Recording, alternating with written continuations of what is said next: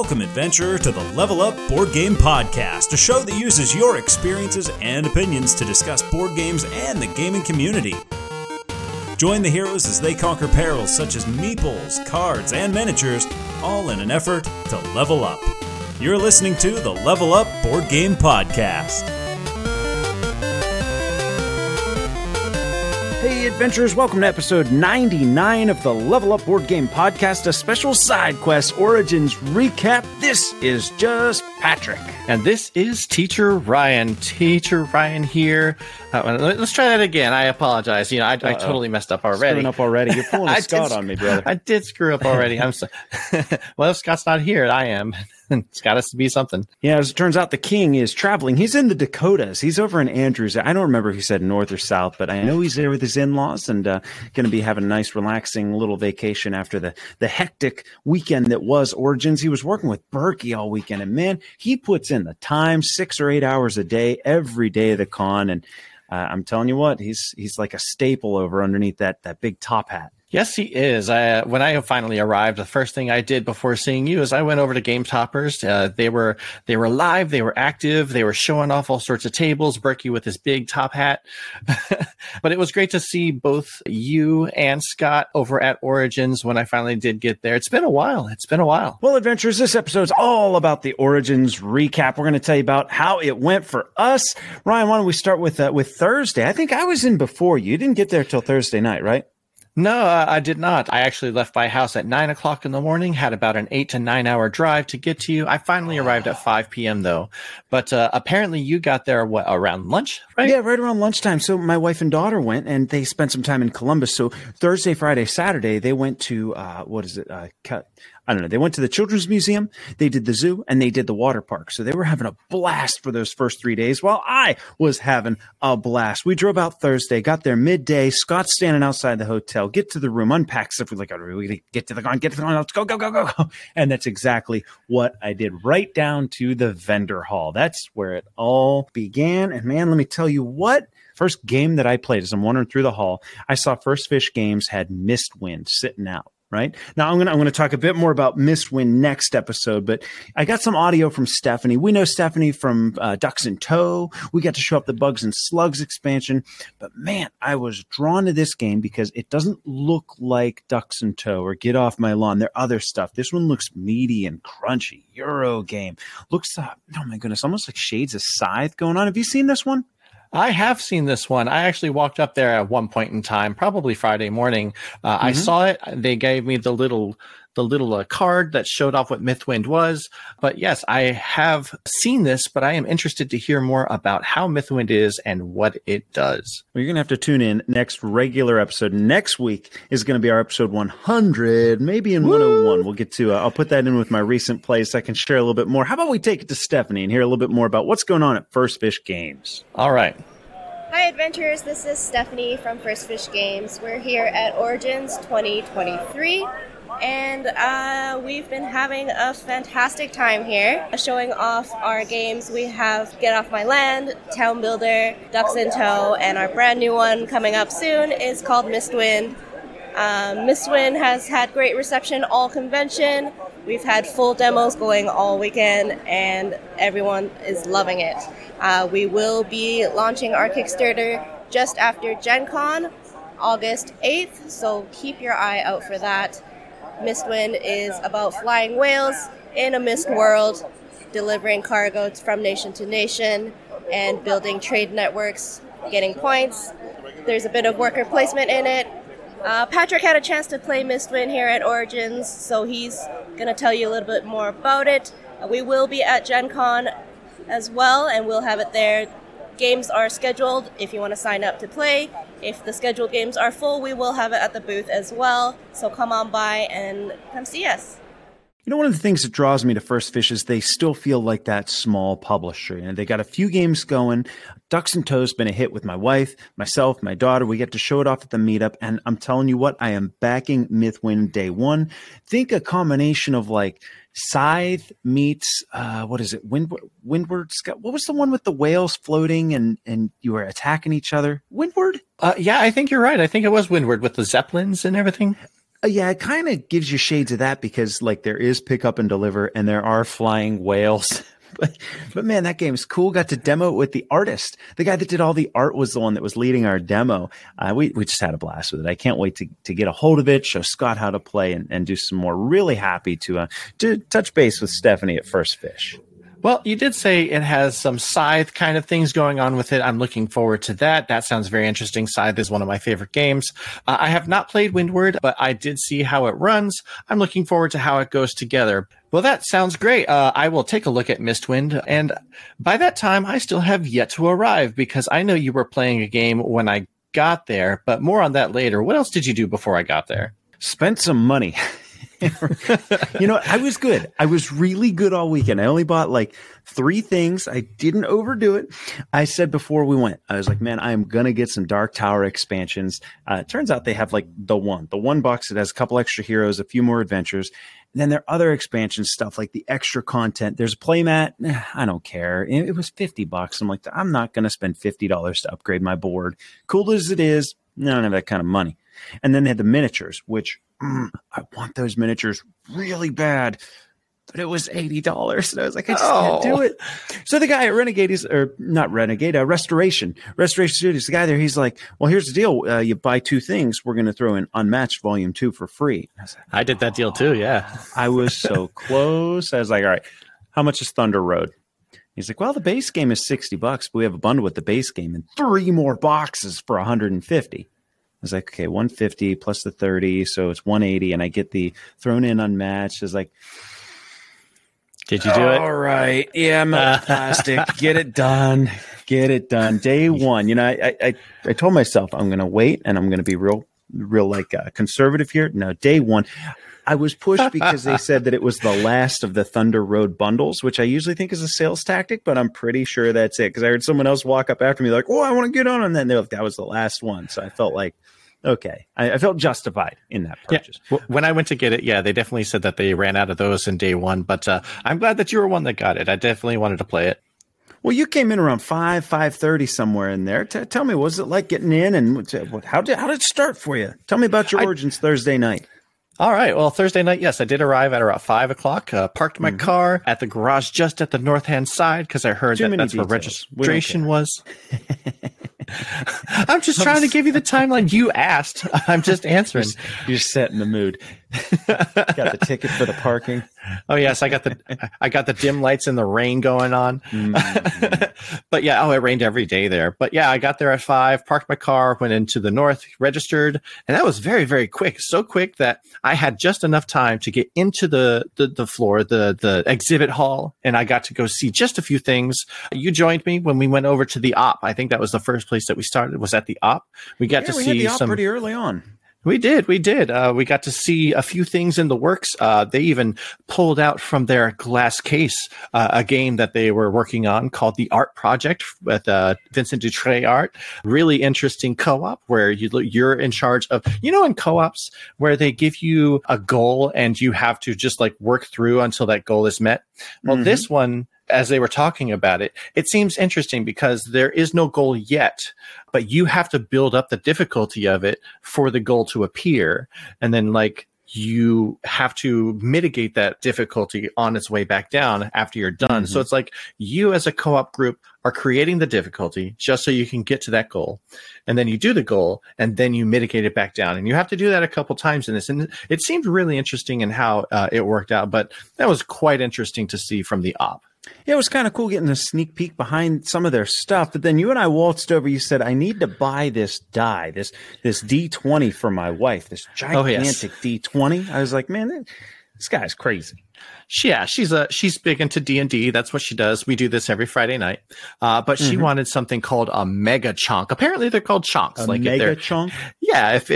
So they had a couple things. They had a mini chunk and they had a mega chunk, and that's the name of the dice. So there's like a D20, a regular size D20. And then if you double the size, that's what's like a mini chunk. It's like doubled in size. But if you get quadruple the size of a standard D20, it's called a mega chunk. I had to buy one of those for my wife. Man, oh man, one die was $60.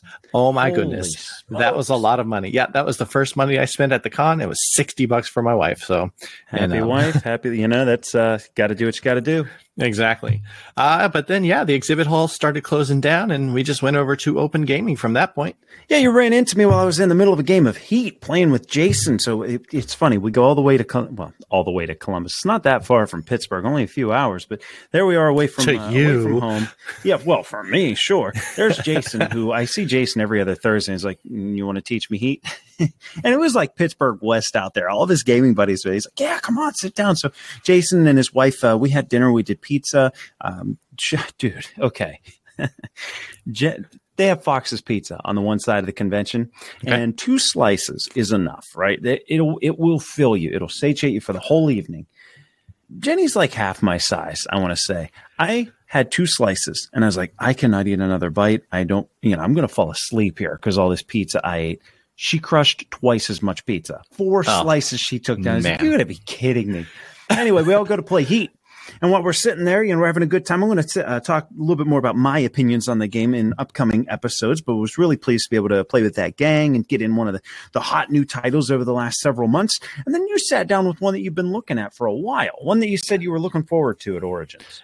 Yeah, a couple episodes ago when we were talking about what we were looking forward to, one of the big things was I wanted to find a copy of Castles by the Sea. Now, that game actually wasn't being demonstrated at Origins. However, because I was doing a math trade there, which I'll get into in a few, there was somebody that was selling the game, Castles by the Sea. And so I immediately tried to get in touch with him to see if I could purchase from him early. I managed to do so. I got the Castles by the Sea. I sat down next to you while you were playing Heat, and I just set it up and I started learning it. And man, it is a wonderful, wonderful game. It is abstract goodness. Like you're building out the sand castles, you're putting towers on there, you're putting your little people up there. It was just a joy to play such a beautiful game. I learned it enough and I played it a little bit, and then your game of Heat was over and you went to go do something else. I'm sure you'll get into what you did, but right after that, after Jason taught you Heat, man, I will tell you, Jason loves just going there. Every single time I saw Jason, it was in the open game and he was playing something. He did all weekend, he parked his cheeks in a seat and game. That I don't know how he does it. Like, I have come to find I'm a morning person because I was waking up at like 6 a.m. and I was like, you know what? I could play 3 Lacerdas in a row and be fine. But once like 7 o'clock in the evening hits, I'm like, I'm just tired. I want to play No Thanks or something super simple, and I want to go to bed by 10:30. I'm not your standard Origins goer. Yeah, but like right after in fact, before it was even fully put away, he was like, hey, Ryan, do you want to play some Lost Ruins of Arnak? And I was like, yes, please. So we played Lost Ruins of Arnak. That is my jam. Yes, he was so confident in it. He was looking forward to playing Lost Ruins of Arnak. And I saw you over there. You were like, I wouldn't do that if I were you. I warned him. I was like, hey, just so you guys know, there's a shark in the water here. Yeah. So we played it with the Expedition Leaders expansion, had a great time. We just enjoyed the game. That's all we do is we enjoy gaming. And so that's what we did. We played that game. I did win, but man, he was so close. We had all around really high scores. So we all did like pretty good at that. It was a good game. But yeah, I think you went over to the Game Toppers to go play with a couple people over there. What did you play? Yeah, we were playing Omicron Protocol. We had the chance to do that with Bernie Lynn and a good friend, Hungry Gamer, Will Brown. Boy, I tell you what, I spent a lot of time. That's not the first time you're going to hear that name this episode because we were hanging out the whole weekend, and I always look forward to it. I don't get to see him that often. That's what we did. We did a 2-on-2 team game. It was Level Up versus Hungry Gamer and the game designer. And you know what? I think they took it easy on us. We'll get a little bit more into the play next episode, but we took them down. Level Up represented. We took them down. Yeah. Well done. Thank you. Well, by that time, because I had just driven 9 hours and still like played a couple of games and did a few things walking around, I got a little tired, went back to the hotel, had a big bag full of games, brought it to my car, walked in the rain to my hotel, which is about 10 minutes away, and got some good shut-eye. Did you do anything else at the end of that night? Yeah, got some good shut-eye too. Blew up the air mattress, asked the guys, please don't step on me when they go. So I went back to the room at like 11:30 or 12 o'clock. I was like, I need to get to bed early. I was up at 5, and I think they came back in at 1:30. I was still awake. Like I laid down and like my mind was just going. I was like, I know my body's tired, my brain's not, but Wash, rinse, repeat. Day 2 begins. It's Friday. Finally got to wander the floor on Friday. You got to on Thursday. Me, I got to just about half an hour on the floor on Thursday. But yeah, Friday was nothing but wandering the floor for me all morning. Went to a couple places, saw a lot of stuff. In fact, one of the big ones that I wanted to check out and grab was the game Raw. That was at the 25th Century Games booth. I saw that they had a few other things like longboats and a couple other things. But yeah, just Raw. I definitely wanted to check that out, see if they had a demo going. I had never played it before, and I still haven't played it yet, but I did get a demo in it. But I do know that you also got some audio from Chad over at 25th Century Games. That we did. We always like to check in on them. They got so many things coming out regularly on the late. So let's take it over to Chad and hear a little bit more about what 25th Century's got going on. Hey adventurers, this is Chad Elkins with 25th Century Games. Happy to be here at Origins, talking to you guys. Really fantastic summer lined up. Green Team is finally back in stock, and it was really hard to find into last year. Readily available now for this summer. So that's exciting. You can go to your local Target, Barnes & Noble, etc., or obviously you can get it from us. We've also got our new edition of Raw, which is super exciting. Just finished fulfilling that a few months ago. Now readily available this summer over on our title. One of the best auction games probably of all time. A couple new things for this summer releasing straight to retail. We've got Fika, which is a 2-player card game. Beautiful artwork by Beth Sobel. You're basically managing a coffee house. So very just relaxing, very chill game. We also have a game called Splitto, which is a 3 to 8 playing card game. Plays in about 10 to 15 minutes. So think Sushi Go drafting style for your cards you're passing around, but scoring is more like between two cities. So you're playing cards to the right of you, playing cards to the left of you. And you're working with people on both sides of you to get scoring objectives and add the cards to those piles. But I'm going to score myself the piles on each side of me. So everyone's out, for their own benefit, but you got to kind of work together a little bit to make it happen. We've also got 2 brand new expansions this year for 2 really great games: Space Explorers Age of Ambition expansion. Obviously, for the Space Explorers base game, adds 7 modules to their core game. You can mix and match them how you want. Usually 2 or 3 per game is probably about all you would want to put in there. And also Prehistory's Evolutions, which is the expansion for Prehistory's. It adds 4 different storylines. Like they're come in sealed envelopes. You have new characters, new hunting zones, new polyomino pieces to paint your cave with. Really fun to kind of work through that story to their Prehistory's base game. Yeah, lots of great stuff. Come see us at Gen Con. Love to have you guys pop by the booth. Telling you what, man, they keep cranking out hits.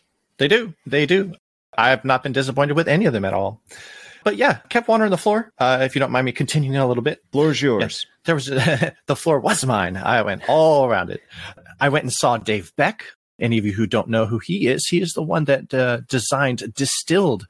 I never got the Kickstarter. Friends of mine, 3 out of the 4 people that I taught how to play on TTS, they bought Distilled, and I didn't think I would need a copy. Who's the one that didn't buy it? So I was the 4th person. Oh, okay. Well, you taught me. Are you factoring me in? Because you taught me how to play this one on TTS. Yes, but not in the one game that I'm referring to. It was a couple of my friends, like Espen over from Tabletop Express. For any of you who don't know, check that out. But I did teach you Distilled. Did you happen to buy it?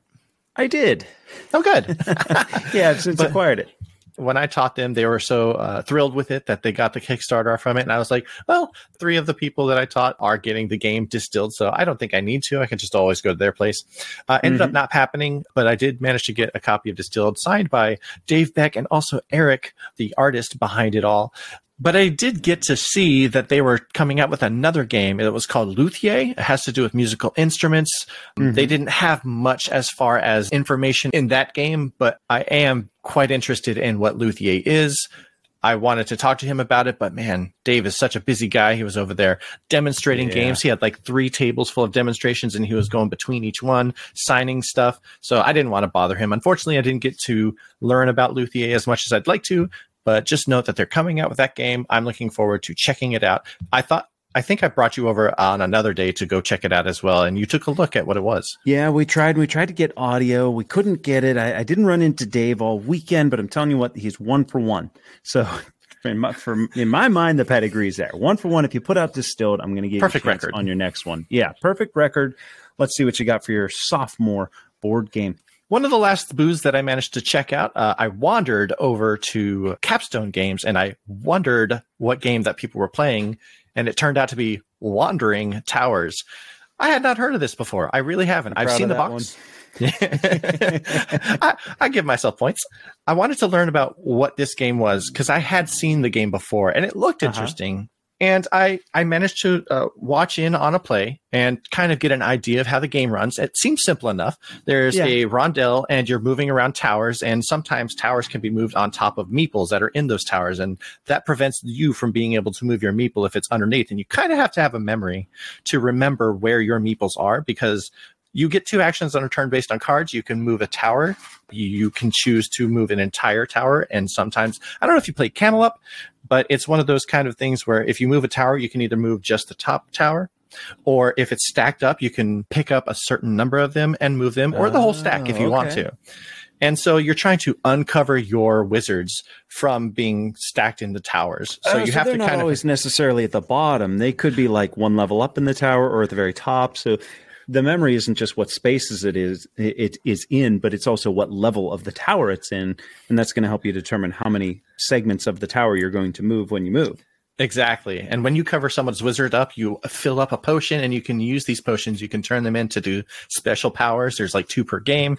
The whole goal of the game is to try to get your wizards into the Black Castle, which also moves. So it's quite an interesting game. It's a huge memory game, rondel, kind of like Camel Up. Not exactly a race, other than the fact that you're trying to be the first one to fill the tower with your wizards. But it's like, again, huge on memory, and everything's moving all the time. And so it's really, really hard to keep that memory going. But it seems quite interesting, very simple, quite on the cheap side. And so I'm looking to get a copy of that. And that is Wandering Towers from Capstone. And I tell you what, they got a lot going on at Capstone. Let's listen in to Clay and hear about it. Hey adventurers, this is Clay with Capstone Games, and we're here at Origins. Wandering Towers has just been blowing up everywhere. We are almost sold out of it.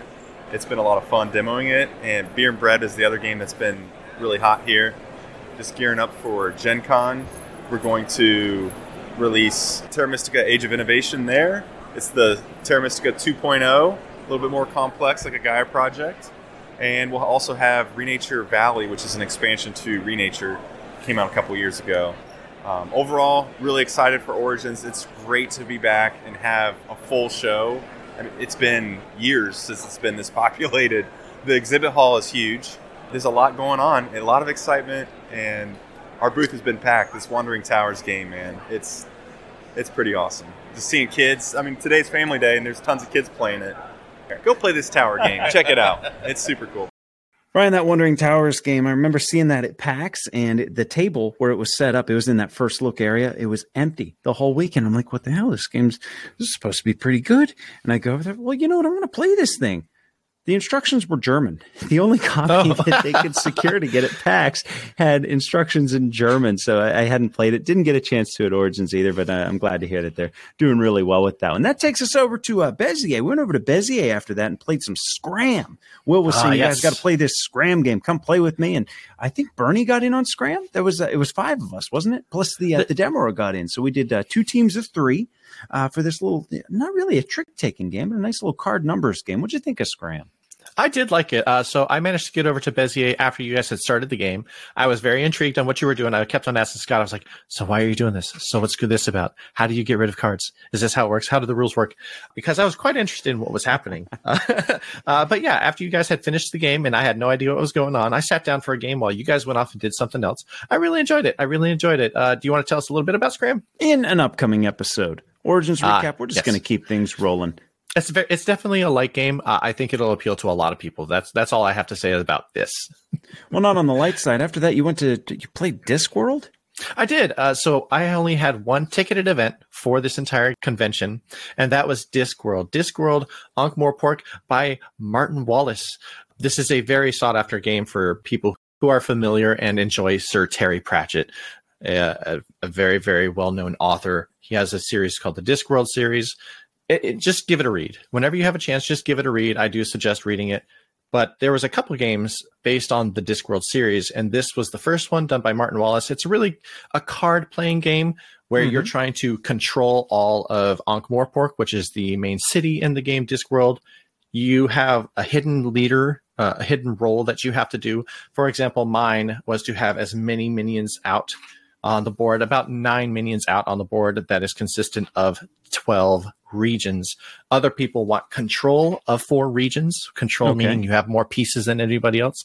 Somebody had the role of wanting the deck to deplete, which also normally ends the game, and sometimes you have to score points. But at that point in time, if you have that role, you win the game. I had the pleasure of playing with Anne. She had this up, and she just really wanted to get this game played. She hasn't been able to play it in forever. So she set up that ticket, that event. I joined it. I was joined with 2 other people, so we had a full game of 4.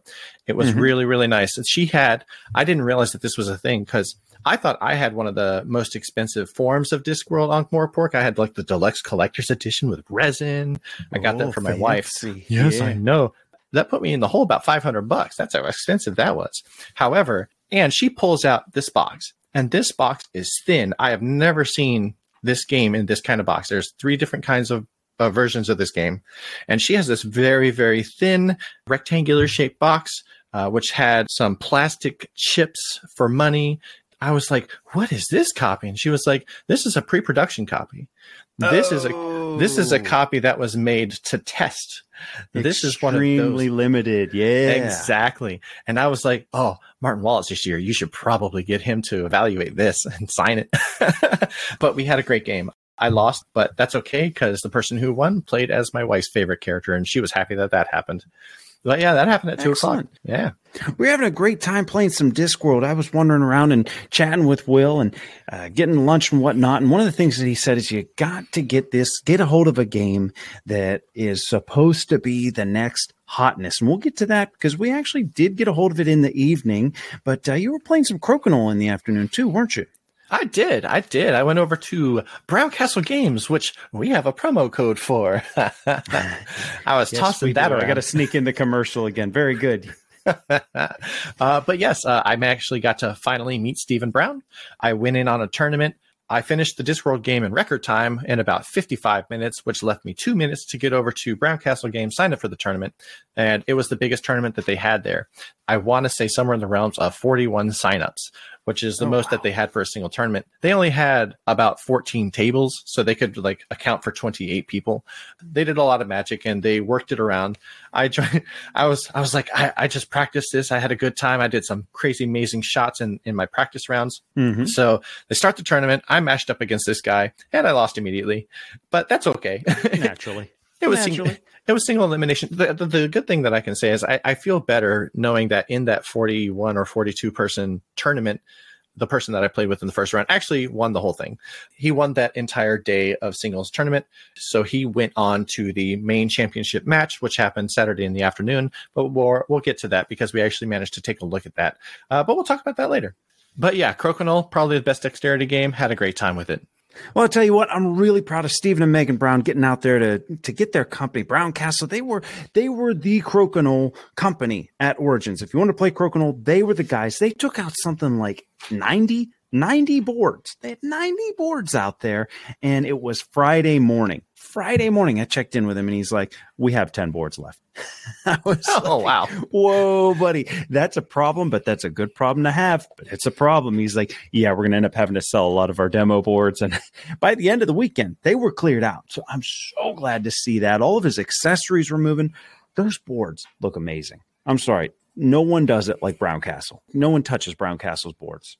I'm not going to lie. Their quality is on top notch. I will say, not only did they have the amazing boards, they created resin boards. So on top, so they had resin boards, which were great. They had some custom boards. They had a new mode of play. It's called Crokinole Imperium. Right. They had cards that like had different ways of scoring. Like you can reverse the points. So instead of getting 20 points when you get in the middle, you get 5 points. So that made for an interesting round. They had all sorts of things. I was excited to try them out. I got to try Imperium once. Man, that just took Crokinole to a new level. And I was Crokinole. That stays. You know what? We need to catch our breath. Why don't we listen in to Steven and see what they felt about their first Origins? Okay, let's do that. Hey adventurers, this is Steve at Brown Castle Games. We were so excited to make it out to Origins Game Fair this year, 2023, and we're already looking forward to next year. We had such an amazing turnout at the Crokinole boards. We had 16 tables set up for the whole con from Wednesday to Sunday, and it's been absolutely phenomenal. The table's been filled up. There have been people waiting to get on boards to play. It makes a great game for those in-between games when you're waiting for other events. And speaking of events, we had an absolutely amazing singles and doubles tournament. Dan Winowski ended up winning the singles championship here at 2023 Origins, and Michael Barth and Adam Zabrowski claimed the doubles championships. Our boards were nearly sold out by Friday morning. It's just been absolutely phenomenal, the support of you guys showing up at the Crokinole boards.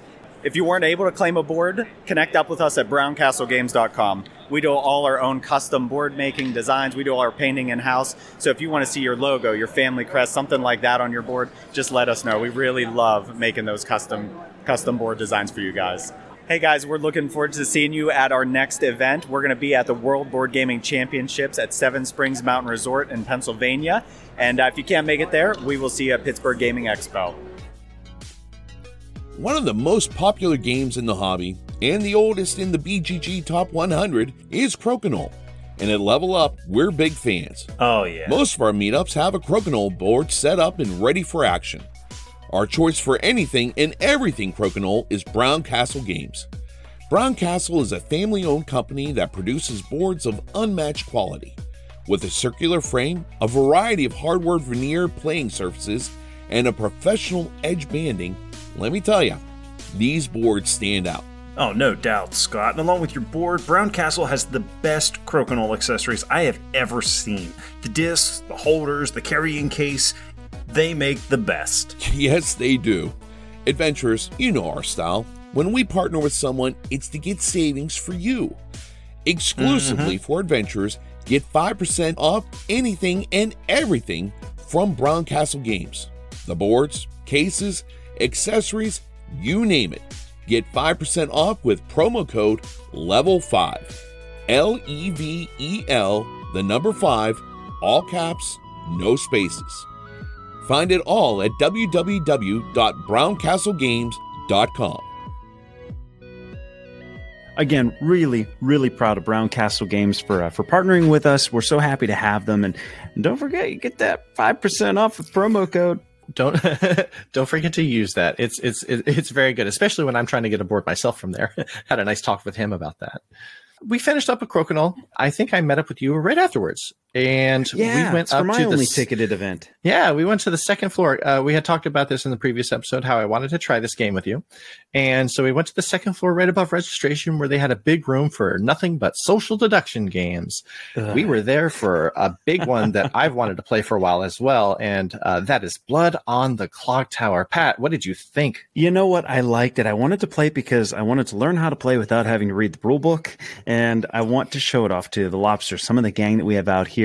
When we extend that group, like I'll still see those folks for like we're going to see them on the 4th of July. We usually do a Christmas party, that sort of thing. And there ends up being 12, 15, a whole bunch. And some of them, yeah, they're non-gamers, but they'll get in. You know, they're on the casual side. This is the kind of thing that I think they'd be willing to play. And having played it, I think it's going to be a hit. I thought our demo was run very well. The guy had that little microphone thing going on so you could hear him really clearly. He explained the game very well. We did have a player in our game who I gather was also a teacher of the game. And while it was a good thing, bad thing, because it was nice because he could show you how the gears are meant to turn. So as we're making decisions, he'd be like, well, here's the thing, because we know this, you know, he said he taught the game something like 100 times. He's like, yeah, well, because we know that this and this person said that, then we have to kill them. And here's why. And for a little part of me was like, man, he's showing us how the sausage is made. You know, I want to learn that on my own. That's all the discovery. That's the meaty part of this. On the other hand, it was like, you know, maybe without someone doing that, you'd have this whole big circle of strangers staring at each other like, I want to kill you. You know? Oh yeah, so I was cute. I thought it was a wonderful play. Yeah, I thought I had a really good time with it. I did. I do like the idea that now, for those of you who might not have, or who might be thinking about this game, yes, it is quite similar to Werewolf, but there's a lot of extra extra meat to these bones, as Pat was saying. You don't leave the game when you're killed, unlike in Werewolf where you are. In this game, you can still talk. If you had a role where you get information, which most of them were, you just don't get any new information anymore if you're killed. However, you can still give up some information about like what you found out before you were killed. You can hold things away. Just it's a lot of fun to finally be able to, I'm dead. I can finally tell you things. And like, and they use that information to try to like find the imp or the devil of the game. And so right. Even when you're out of the game, you still get the chance to be like a used car salesman and start pointing fingers. Like you still get to do the actual playing portion of the game, even though you don't have a vote. Like you only have one vote. And by then, maybe there's only 4 or 5 rounds of voting left anyway. And you're only one portion of that vote. So I didn't find that I felt like I was still playing the game after I got killed. And I was killed very early, second or third person. You were. I didn't believe you for a second for a while there too. I was being honest the whole time. You were, but man, there's a lot of trickery that a lot of people were doing, which was great. I think that's what made the game quite interesting, is all of that.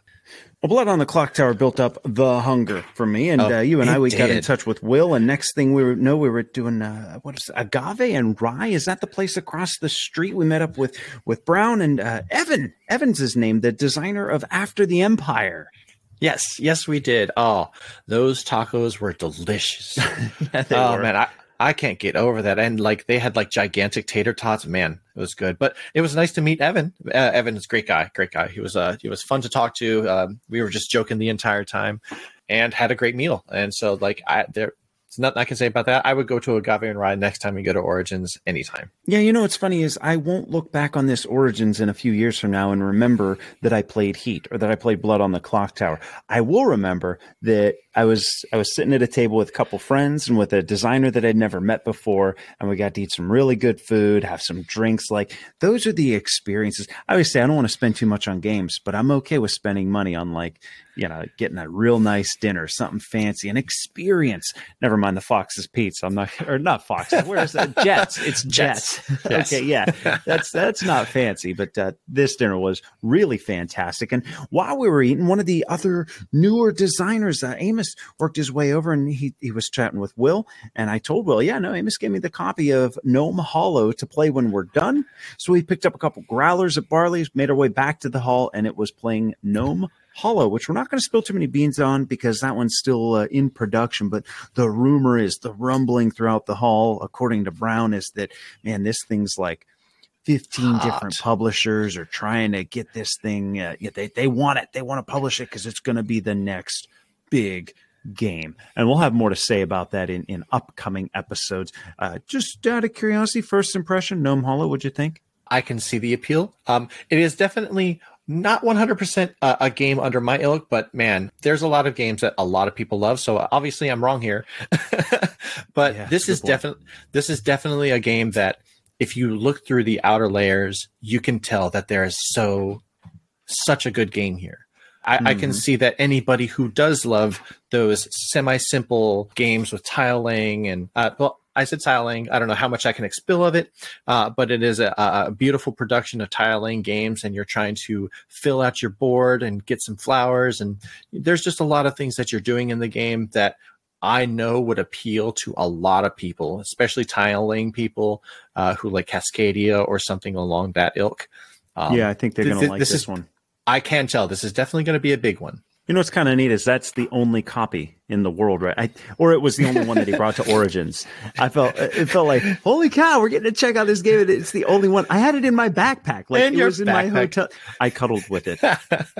Oh, well, we didn't need to know that much. All right, off to bed we go. And it's day 3, Saturday. Tell me about Saturday morning. Saturday morning was the most painful I've been in quite some time. So yeah, this is a big deal for you, these math trades. This is. So there's a math trade flea market that happens on Board Game Geek.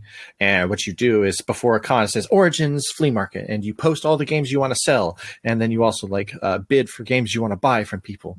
I take a look at my record and I sold 85 games. Holy smokes. And I made quite a bit of money. Basically, it paid for Origins. It paid for my gas. It paid for my food. It paid for my hotel. Well done. It paid for pretty much everything. And then I had quite a bit left over. That's why I bought a couple of things. But the idea was the fact that I had to drag this wagon with 7 big, gigantic boxes from the second floor of a garage down. And then I parked at that garage specifically because the hall that we were supposed to meet at was right there. And so I made it there, and they were like, "Oh, this room is too small. You have to move to the complete opposite side of Origins, and you have to go to the third, and we have to go to the 3rd floor." So that means I told you I would help you the night before. I was like, "Just shoot me a text message." You never did. I would have helped. I didn't, because I thought if we were in that hall, we would be fine, and I was fine. But no, we had to go up 2 sets of elevators, and then I set up in front of the room, and 20 minutes later, they were like, "Oh, so now everyone has to go into that room." And I had set up, so I had taken all these boxes down, I had opened them all up, I had displayed them nicely, and I had to pack them all back up again, put them back on the wagon, move them about 100 feet into this room. And then unpack it all again. Thank goodness for there's a lot of good, nice board gamers out there. There was a guy that helped me put it back into the wagon. They helped me carry some of my stuff into there. So I gave him a game for free. That's nice. But yeah, sat there. It was a good 2.5 hours of selling, buying, gathering everything. I only had 1 transaction that didn't show. So all in all, a good con as far as that's concerned. Good show up rate. Yeah, nothing wrong with that. So that was my entire morning. So I'm sure you have a lot more exciting things to talk about your morning. Well, no. I was just doing one thing. I got up, I had my breakfast, and I worked my way over to All Play, formerly Board Game Tables. Normally, I give them 2 or 3 working days while I'm at a convention, but the last what was it, PAX? I think I gave them every day at PAX or all but one. And what happens is 2:00 rolls around and you're done. I do 10 to 2, so open to 2:00. You have a bite to eat, and it's like, man, I'm bushed. I need to go sit down and just stare at a wall for a little bit because I've been talking for 4 hours straight. Eventually what happens is you're like, okay, now everybody's coordinating for dinner and I can play 1 game in the evening or maybe 2. And then I got to be up tomorrow because I got to work for All Play again, which is fine. But at some point it was like, I'm kind of showing up at these cons to work for All Play and I don't have the energy afterwards. So I just did 1 day and I love working for them. I actually recommended this guy. He got in touch with us via the website. You have the option to contact Level Up. If you ever want to ask us a question, if you ever want to reach out to us for any reason, you can do so on the website under the contact button. Ben reached out and he said, "Hey, how can I work for All Play? And I'm really interested. I hear you talking about this." And he actually emailed me today, day of recording. He's like, "Man, thank you so much. I'm working for them at Gen Con." So I'm really happy to hear that. Yes. I love working for these guys. They got some new games in. They got Big Top. They have Fiction, Pollen. They're always coming out with new games. And Ryan, I'm guessing of all the vendors in that hall, they have to be in the top 3 for most sales or most profitable. First of all, they got the best looking display there. They got those doubt bookcase looking things with their games tucked into the cubbies. And you pull them out and they go all the way around. They have those standing tables with small footprint games, and they must have 15 tables set up. You could play at All Play all morning and get in 15 different games. None of them take that long, and they're all good. None of them feel frivolous. None of them feel luck-based. They all have a good injection of strategy. Had a ton of fun with them. Picked up Basket Boss because I love PAX, and I was like, "You did, okay, yes." There's another purchase." Yeah. There's another purchase there. So, but it was with store credit. Their deal is they'll give you X amount in credit or in cash or X plus a little bit more in credit. So I half and halved it, and I got Basket Boss. I picked up Sequoia, and thank you. That got that one for you. And then the rest I just took a little cash, and you know what that paid for? That paid for the meal the previous night. So, and you never thanked me for that. Didn't I pick up no, you got the beer, so we're even. I did, yeah. Oh, geez. So finish that up. That was my morning, was spending that time with All Play. And, why don't we check in with Joe and hear a little bit more about what they've got going on? Let's do that. Hey, adventurers. It's Joe from All Play, which might sound weird because you might know me as Joe from BoardGameTables.com. But we just recently went through the All Play rebranding, and we have a big, beautiful booth here at Origins, and things have been going crazy. We've been selling a lot of our new releases: Fiction, Pollen, Roll to the Top, and Big Top. Some auctions, some roll and write, some abstract strategy, and then if you like Wordle but with a liar, then Fiction's going to be an awesome game for you. But yeah, it's been going crazy. And we've also been promoting our upcoming Kickstarter, July 11th, for furniture. We're going to be offering tables and shelving. It's going to be really great if you're interested in getting a gaming table for one of the most affordable prices on the market, or trying to get some customizable shelving for your board game collection. July 11th on Kickstarter, the complete game room makeover. But you can see us coming up here. We're going to be at Dice Tower East and then also Gen Con. So I look forward to to hearing from anybody who has heard the podcast and seeing you at any of those shows. I started to say, Ryan, they got to be in the top 3 most profitable businesses that show up at those. They always have a line. Never mind that they always have people playing games. They always have a line. And I'm showing those games off, and I'm like, look, this is a $20 game. It's $15 at the con. You know what people do? Right up to that line because they're good games. They're priced right, good company. I absolutely love them. And also, they have amazing quality bags. If you ever want a board game bag, go there too. I still have mine. I've enjoyed it ever since, used it every day. Well, I knew we had an appointment at 2:30, but we'll get into that in just a moment. I had finished my math trade, and I was ready to get back to the floor, do a few more walk-arounds. But at the same time, Scott got back to me, and he said, hey, do you want to go come join a game with me and the Secret Cabal? And I was like, yeah, I would. So at about 1 o'clock, Scott meets me at the hotel. I go there. I'm sitting there, and he's taking his time. So he finally arrives 10 minutes later, and I get in. That's king time. Yeah, that's okay. I get reintroduced to part of the Secret Cabal, like Jamie and Tony.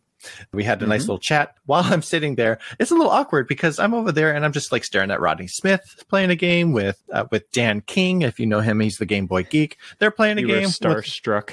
Oh, no, I wasn't starstruck. I had already met Rodney Smith. I got his signature on my hat before. You got a signature on your Level Up hat. I love it. I did, and I'm so sad that I didn't bring my silver pen because I would have gotten Dan King to do it too, because I'm trying to get the signatures of all like board game teachers on my hat. I think it would be really, really cool. Scott was a bit drained from the previous night, so he was like... he had bags under his eyes. He was hurting by the end of it. Yeah, Game Toppers really puts him to work, but he loves it. He loves it. So he went back to take a nap, and I was like, it's nearing 1:30 anyway. I'm going to go meet you over. I'm going to get some lunch, and then I'm going to go meet you over at Chip Theory Games.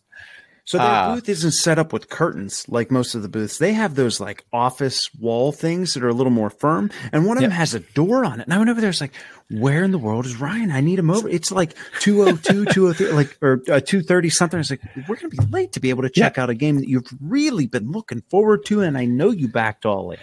And I texted you, and I was like, by the way, Pat, I'm at Chip Theory in the secret entrance. Secret entrance. But yeah, we met up with Andrew. Andrew is one of the leads of media for Chip Theory Games. And we had probably my game of the con. I'm going to go ahead and name it. It's going to be Elder Scrolls Betrayal of the Second Era. Now, this is a big game found that they had going on. Yeah, if you wanted the all-in, you're pitching in a little bit over $400 for this whole thing. But my God, after our play, it is definitely worth it. We played with some chips that he got from Too Many Bones because they didn't have like produced chips yet. But they had some classes, they had some skills that you could do. We thought we would have some fun with it. I know Will Brown had originally done it, and he played this orc who was very sneaky, and he was good in heavy armor. Which does not acrobatic orc that's good. That's right, acrobatic orc. I thought that was hilarious. So when it was my turn and we got to take a look at these things, I got to look at them just before you. I was like, what can I do that's silly?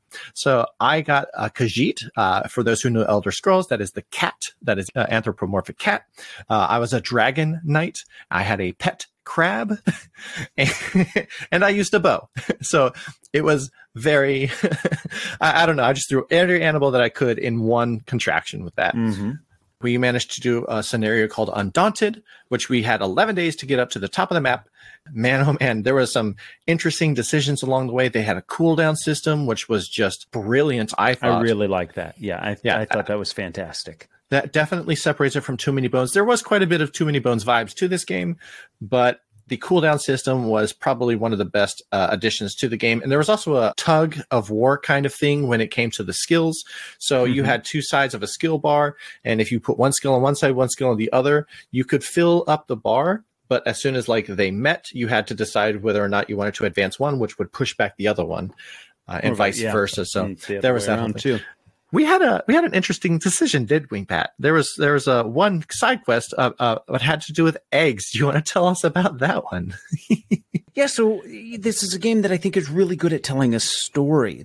I'm surprised by the amount of narrative that's infused. And it's not like you're sitting there listening to things a whole lot, but more so than other chip theory games, this one felt like a story's unfolding before you. And we had the option, with those eggs, we could just eat them and recover health. We could just walk away and be like, yeah, we're done here. Or we could watch over them for 3 days. But man, we're on the time clock. We get to get up to the top of the map in 11 days. And the weather's a factor. We're in the Black Marsh or the marshlands where like it's constantly rainy, and if it's flooding, you go slower. But we're making pretty good pace. So we're like, you know what? Let's go ahead and spend the 3 days. We're going to get some experience points. We're going to get ourselves a legendary item, which in a weird way, the legendary item's like there's no story when you got that crab. Not that the crab was legendary, but you got a crab a companion. There's no story when you get that sort of thing, but you envision it, and it's like, what's going on here? What is the story of my character? You start to tell that in your brain. I thought it was really neat that a chip theory game, little poker chips on a board with some story infused. It's other than that, it's dice, it's allocating your damages and whatnot, but more so than others, it felt immersive, and I really like that about Elder Scrolls. Yes, and definitely someone who's like a huge Elder Scrolls / Bethesda fan. I'm hoping that Andrew liked what we had and provides a review copy. That would be amazing, I will say. Right. You know what? You already backed the Kickstarter. If we get a review copy, I get it. Oh, but I want to see it. I do all the editing. I do all the teaching. Touche. Yeah. You win this round. Speaking of winning, after Chip Theory, which we were in there for a good 2.5 hours, I would say. 2.5. Yeah, I remember timing it because like, man, this. But we had to learn it. We were gabbing back and forth. It wasn't just like, okay, let's grind out a game. We spent some time and enjoyed ourselves in there. Yeah, Andrew made it quite an enjoyable experience, and so like he just let the time go, and because he was having such a good time with us. So I know after that, we both went our separate ways for a little bit. I know you caught the end of the Crokinole tournament. I found my way over to Snow Bright Studios, who actually messaged me ahead of time and talked with Bria. Now, this isn't the type of gaming that I normally associate with. They had a couple of games that they were showing off. One was called Tea Time Adventure and one was called Ink, right? And these are role-playing games. What you're buying is a book, and they had a bunch of dice. This is straight up sit down role play. And I was like, I don't know which, if either of these are appealing to me, but I got to chatting with them because these looked incredibly unique.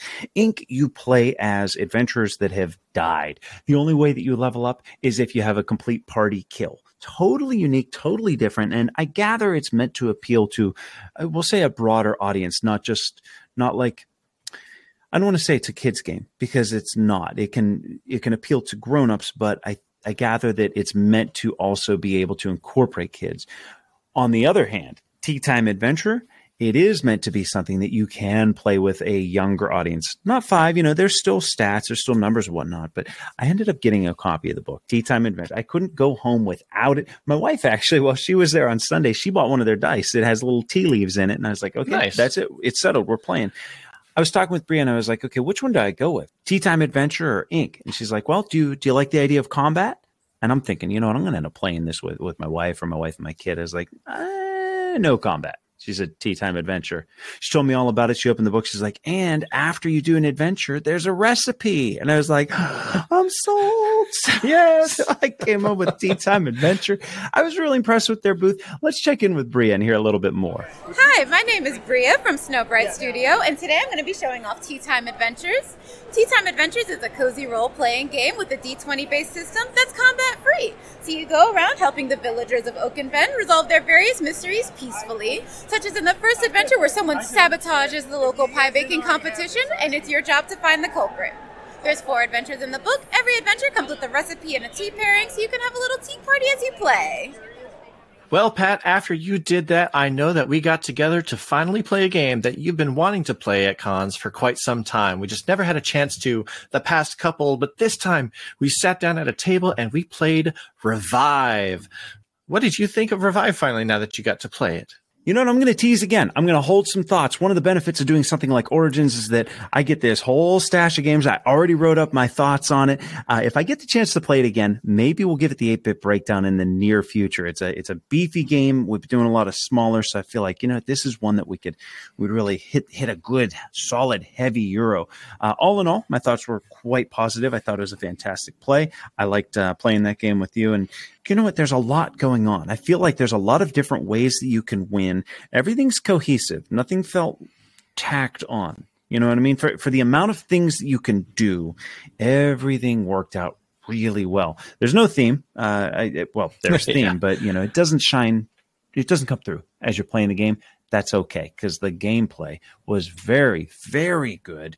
That's as much spoiling as I'm going to do. We'll talk about that one in an upcoming episode. After that's where I said, guys, it's hitting close to 11 o'clock. I'm off to bed. But I gather you played one more with, what were you playing with, Jason? Scott, actually. It was with Scott got Scott. One in. Yes, we did. So I have been talking with you guys about playing Hadara with you, and I know it's on BGA and that we would be learning it there at some point in time. We never got around to it before Origins, but I did manage to get a copy in that math trade. I kept it in my green bag just in case you were able to stay up and play another game with us. But yeah, I understand it gets very tiring, especially on a day where you're doing a lot of walking around. Yeah. Oh, and that was the same day as the all play in the morning. Yeah. Oh, that's right. Yeah. So you would just come off working, walking around a lot. So yeah, I pulled out Hadara and I asked Scott. I was like, Scott, this is one of those games that I know that I think out of the two of you, I think he would probably enjoy a little bit more. And so he said, yeah, I'll give it a shot. So I gave the about 15, 20 minute teach. We got into it. We finished the game in about 45 minutes. And during the game, Scott was like, oh, no, you had the right idea. I really like this. This is really nice. I want to play it again. So now that he knows how to play, maybe at some point in time, he can talk to you about it. And maybe we can get a 3-player game of Hadara in on BGA. But yeah, Hadara is one that ever since I played it, I've been in love with. So now that I have it, I'm happy. Scott's happy, and I'm hoping that you're happy with it too. But yeah, that'll be. You know what? I was so tired. I was like, I could play this one on BJ with you guys at some point. I'm off to bed. I'm glad though that you guys both played and enjoyed. We did, and then about midnight rolled around, and both of us decided, yeah, this is probably a good time to wrap up Saturday. Saturday is such a big day for all of us, I think. Oh, absolutely. It's like the last full day of doing what you want to do, leading right into Sunday. And man, Sunday, I was looking forward to it so much. My wife and daughter showed up on Sunday, and I get really excited because I'm like, Sarah's going to come here. She's going to there's this game, Corgis versus Kittens. And I was like, man, she's going to see that and she's going to flip her lid. I had the chance to walk around Sunday morning with Sarah for a good bit. And I was showing her some of the games. All the while, my wife got to actually indulge in the con a little and see some of the games. And, it's always cool because I'll pick up games that I'm interested in. And then there's things that she'll buy while she's in. I'm like, oh, I'm glad she bought that because, I might not have on my own, but now we've got some small things to play and other things to check out. So I'm walking around with Sarah. We had the chance to play crossbows and catapults. We played a kid in a shuffle, just a whole bunch of little things. And it's so much fun to see a kid enjoying themselves at the con. I spent way too much on a button and on a pin because she's all, I need the button. And it's like $6 for a button, but whatever. She had a really good time. Then Chris took her and I walked around, got a little bit more audio, but I know you had a short day Sunday. What'd you get into? Before you walked around with your family, I do know that we had to meet up with somebody to play a game. You had messaged me and you said, hey, you got to be there by 9:30. And I was like, oh no, it's like 8:45 and I'm still at my hotel, which is like a 15-minute walk away. Let me shower real quick. Let me put on some clothes. I didn't even get a chance to eat. I raced over there. I made it into the building at about 9:25. I met you guys and we met up with Courtney of Cosmos to learn a game that I think a lot of people, especially with this IP, would enjoy. And that's Lord of the Rings Adventures to Mount Doom, a co-op game with card play, with dice rolling, all sorts of stuff. Very, very simple to learn. I loved it. What about you, Pat? I thought it was fun. It's definitely on the lighter side, but the art is great. The board looks fantastic. It's easy enough to get into that I feel like I can play this with a younger group or a casual group that they're fans of the film, they're fans of that IP, and they're not going to be overwhelmed with mechanisms in the game. It's not going to be a 30-minute teach in order to get them playing. Had a lot of fun with it, but you know what? Cosmos had a lot going on. They got a lot coming out by the end of summer. Let's take it over to Courtney. Hey, adventurers. This is Court from Cosmos, and we have some really great games coming out later this summer. We have the Lord of the Rings Adventure to Mount Doom. Is a big, beautiful, cooperative game where you're helping the Fellowship travel across Middle-earth to destroy the One Ring. And then our other big game we have coming out is called My Island. It is a standalone from My City, but set in the same kind of universe. You're exploring a new island, and there's a big mystery that you have to solve. So you have to try to place your pieces as perfectly as possible while trying to discover the secrets of the island. We'll also have Inside Job Out. It is a mostly cooperative trick-taking game where you're trying to find out who is sabotaging your missions. Boy, that's a lot that Cosmos has coming out. I'm looking forward to My Island. I never really got into My City. I know it's online, so I'm thinking, maybe I'll give that a whirl, and then I want to try out My Island. And I want to try out the Legends of Andor, the new one that's coming out. It's supposed to be kind of like brand new as well. At that point in time, I know that you were doing the audio with Courtney, and then you were going off to meet up with your family. I did one last thing before leaving the con. Now, originally, I was supposed to go to a panel at 1 p.m. to meet somebody named Robbie Damon, but instead, he had a booth where he was doing signatures, he was doing selfies, he was playing rollies, which in Critical Role, we might think that this is just one D20 versus another D20. Whoever has the highest wins. I had to meet up with him. I got some posters for him to sign. The big part for me was the fact that he was the voice of probably my favorite video game of 2023 so far, called Hi-Fi Rush, where he plays a character named Chai. It's a rhythm game where you do battle, and if you swing your sword, which is in the shape of a guitar, by the way, if you swing your sword at the sound of the beat, you do better combos. I love the game so much. So I got a poster of Chai, the main character from that video game, had him sign it since he was the voice actor of it. More importantly, in my opinion, he was really well known in the Critical Role side of things, the D&D group that plays on Thursday nights. I got a copy of a bag. There's like a tote bag that had to do with Critical Role. It was called the Marquette. Which is a place in their universe. And I had him sign that. On top of that, I got dice for a new kind of D&D system that he's in called Candela Obscura. I had him, I didn't actually have him sign it. He just said, "Hey, you got dice. You want me to sign the glass?" And I was like, I didn't pay for it. And he was like, no worries about it. So he signed that. So I don't think my wife's actually going to be using those dice anymore, since she would have to open it. But I got a couple nice guy. Oh, very, very nice. I got the signatures from him. I got the selfie. I even asked if I could do a video with him of us playing rollies. So we both rolled dice with each other. I lost terribly. I rolled a 1, which is probably the worst you can get. He almost got a critical hit. He almost rolled a 20, but he rolled a 19. It was a great experience to meet him. Another thing that you probably might know him for, I don't know why you would, but he's also the voice of the English version of Sailor Moon. He is Tuxedo Mask in the English version of Tuxedo Mask. Why would I know that? I don't know. Did you think that I know anything about? I don't even know what Sailor Moon is. You have a daughter. I don't know. I know what My Little Pony is. And that's what a daughter will do. Oh, you love My Little Pony. I know you do. You're a brony. I'm a total brony. I decided I'm not going to go to his 1 o'clock panel that day, since I had already gone to one of his on the night before. Sure. So it was about 11 o'clock by the time that happened. I said bye to everyone at the con. I had a wonderful time. I really enjoyed seeing you guys again. I can't wait to see you guys soon. And yeah, that was my start to another 9-hour drive back home, which I arrived at about 9 p.m. Well, I wrapped it up with one more waltz through the demo hall, and I ran into Jeremy from Stifling Dark. This is one that I talked about in our lead up to Origins. It's like, I'm finally going to get to play this thing, and I didn't get to play it. They had one set up, and they showed you how you could play. Let's listen in to Jeremy. All right. Hey, adventurers. This is Jeremy with Sophisticated Cerberus Games here with the Level Up team at Origins. And we are excited to talk about the Stifling Dark. So we funded on Kickstarter back in October. We raised $220,000, and we are now doing pre-orders, and then we'll be visiting Gen Con as well next year. So if you haven't heard of Stifling Dark, it is a one versus many hidden movement horror board game for 2 to 5 players. One person plays the adversary, everybody else is an investigator. And the investigators have these acrylic pieces we call flashlights they use to find their way through the dark. They use those to look for the adversary. They use those to find evidence. Once they have that evidence, they can then escape. They have a couple different escape routes they can choose from. Each adversary has different play styles, and each investigator also has their own abilities and attacks. And so they can go through, there's a lot of different replayability options. You've got different maps, you've got different adversaries, different investigators. So there's lots of ways to play the game. It's always a very thrilling finish where it comes down to that last turn or that last dice roll. You can either escape, and if you don't roll right or if you don't place your flashlight right, you're dead and you lose. So it's always a very climactic finish. It's a great game, and we've had a ton of fun at Origins. We look forward to seeing you at Gen Con. We'll be at booth 2945, and you can pre-order this now at sophisticatedcerberus.com. Yeah, I think I'm going to be looking for a copy of Stifling Dark when it comes out. It looks so cool. The board looks cool. Those templates look awesome. I haven't had success with like hidden role, like not hidden role, like a hidden player. What do you call it? Like the hide and seek type. Oh, hidden movement. That's what I'm looking for. I haven't had a lot of success with that. I know it was a huge dud when we tried to play Spectre Ops. The couple times we played it, we were like, yeah, this isn't doing anything for us. But this looks like this could crack that a little bit. I'm curious. I want to play this one real bad. It sounds really, really interesting. I actually did not see that at all on the con floor, but based on what he said, I think I'll take a look at it as well.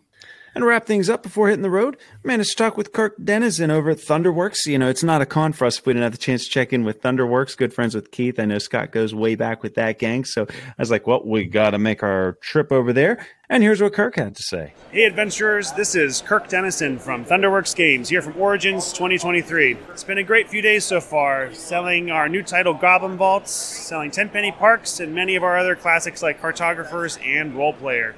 Dawn of Ulos is our newest game that will be also available at Gen Con and retail release in mid-August. And stay tuned on the horizon for Stone Spine Architects, the next hit game from the designer of Cartographers. Think Sushi Go meets Cartographers. You build your own dungeon by drafting cards. Hopefully we'll see you at Gen Con or PAX Unplugged. Well, from there, it was meet up with the family, get in the car, and head on home. My daughter had had enough. She had had a long weekend, and it was only like 2:30, 3 o'clock. She's like, Dad, can we go now? Yeah, too much excitement, I think. Now. Yeah. It was a long weekend. I think she was ready to be home, and part of me was too. So to the car, back home. Well, let's wrap this up with maybe a highlight of the con. You know, maybe a favorite moment or one of the moments that stood out, and then we'll do maybe our favorite game. How's that sound? Sounds great. You go ahead and start this one. Sure. You know what? I think for me, the highlight, I was going to say maybe meeting Tony Topper and telling him, like, I've heard you every 2 weeks for the last 8 years. Maybe Omicron Protocol with Bernie, getting the chance to play with those guys. Tate Wu, who, we've had a couple of his games on the show in the past. Maybe seeing Stephen Brown kicking butt with Crokinole, all really fun. I think it comes back to just having dinner with Will and Evan and you and just enjoying some tacos and being outside of the convention center. The weather was pretty decent that night. I think that's something I'm going to remember for a while. I'm not going to lie. That's exactly one that I was thinking of choosing as well. Just nice. Having a lovely, delicious dinner, meeting a designer of a game that I actually do enjoy. I do enjoy After the Empire, but he was a really down-to-earth kind of guy, and we were just joking all over the place. We even saw Jeremy from Man vs. Meeple up at the bar, and we were having fun with him. We were just shooting the shit all over the place, and it was just a really great experience. Had some beers from Growlers after that, playing a good game. That was probably a highlight of the con for me. I also really enjoyed actually finally meeting Berkey. So, how about that? Was your first meeting with Berkey? It was. I had seen him before when Scott worked for Game Toppers in the previous convention we went to, which I think was PAX, but I didn't really have a good conversation with him. But man, Berkey is one of those people that if you go up to him and you say, hey, my name is this, he will talk to you like he's known you forever. He just went on about the story, and I had to congratulate him for becoming the new Baseball Highlights 2045 champion. Oh, he's making sure everybody's aware of that. You're right. Yeah. What a warm, welcoming character he is. He's definitely continuing the legacy of posting all those pictures with that trophy.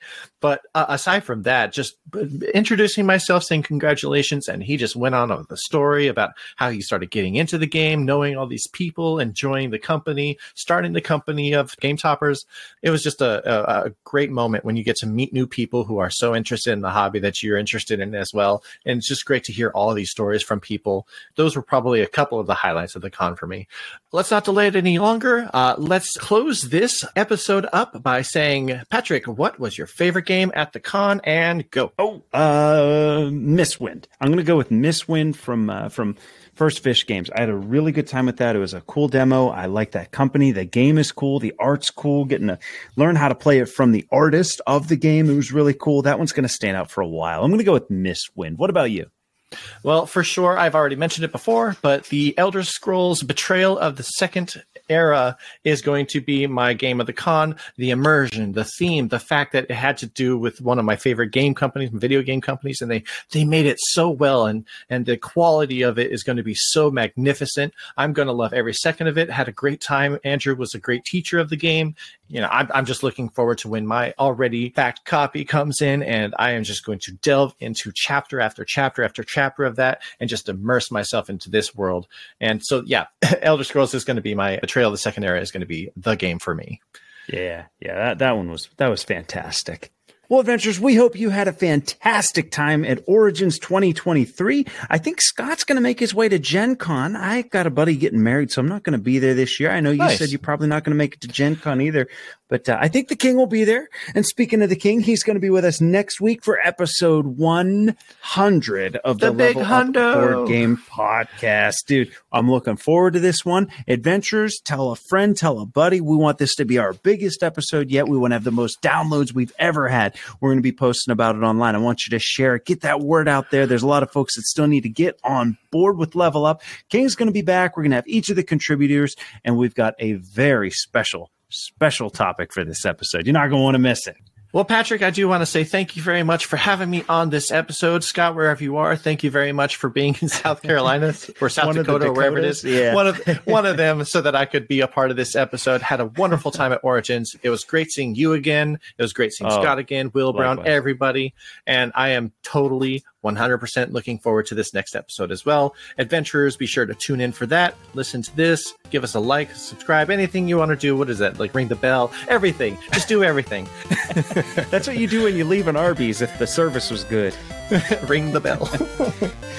Other than that, everyone, I hope you have a great night. Good night, everyone.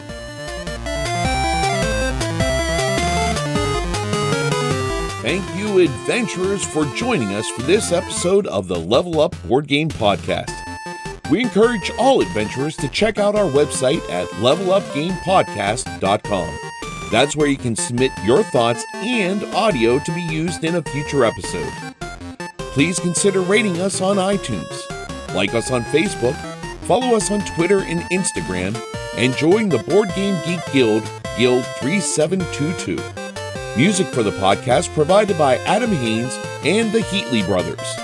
And remember, whether in hobby or in life, always do what you can to level up.